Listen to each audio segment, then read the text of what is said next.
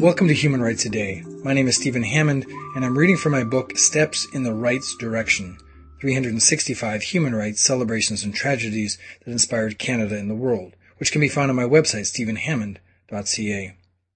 On October 16, 2000, a blind golfer was inducted into Ontario's Golf Hall of Fame.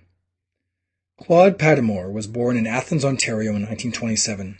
In 1948, a construction explosion at work blinded and nearly killed the 21-year-old. He underwent rehabilitation in Toronto and Hamilton before working first for the Canadian National Institute for the Blind, then running cafeterias for a number of local Hamilton plants. 3 years after his injury, Padmore took up golf and immediately excelled at the game. He won tournaments for blind golfers in Ontario and Canada before clinching the title of International Blind Golfers Champion in 1963. That same year, his personal best was a 78, a score rarely achieved even by sighted golfers. On October 16, 2000, Padmore was inducted into the Ontario Golf Association's Hall of Fame. He died in April of 2004. That was October 16, 2000. If you'd like to hear a human rights story each day, be sure to click on the subscribe button, and I'll tell you another story tomorrow.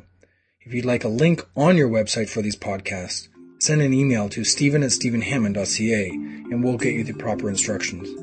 For more information on human rights, go to my website, stephenhammond.ca.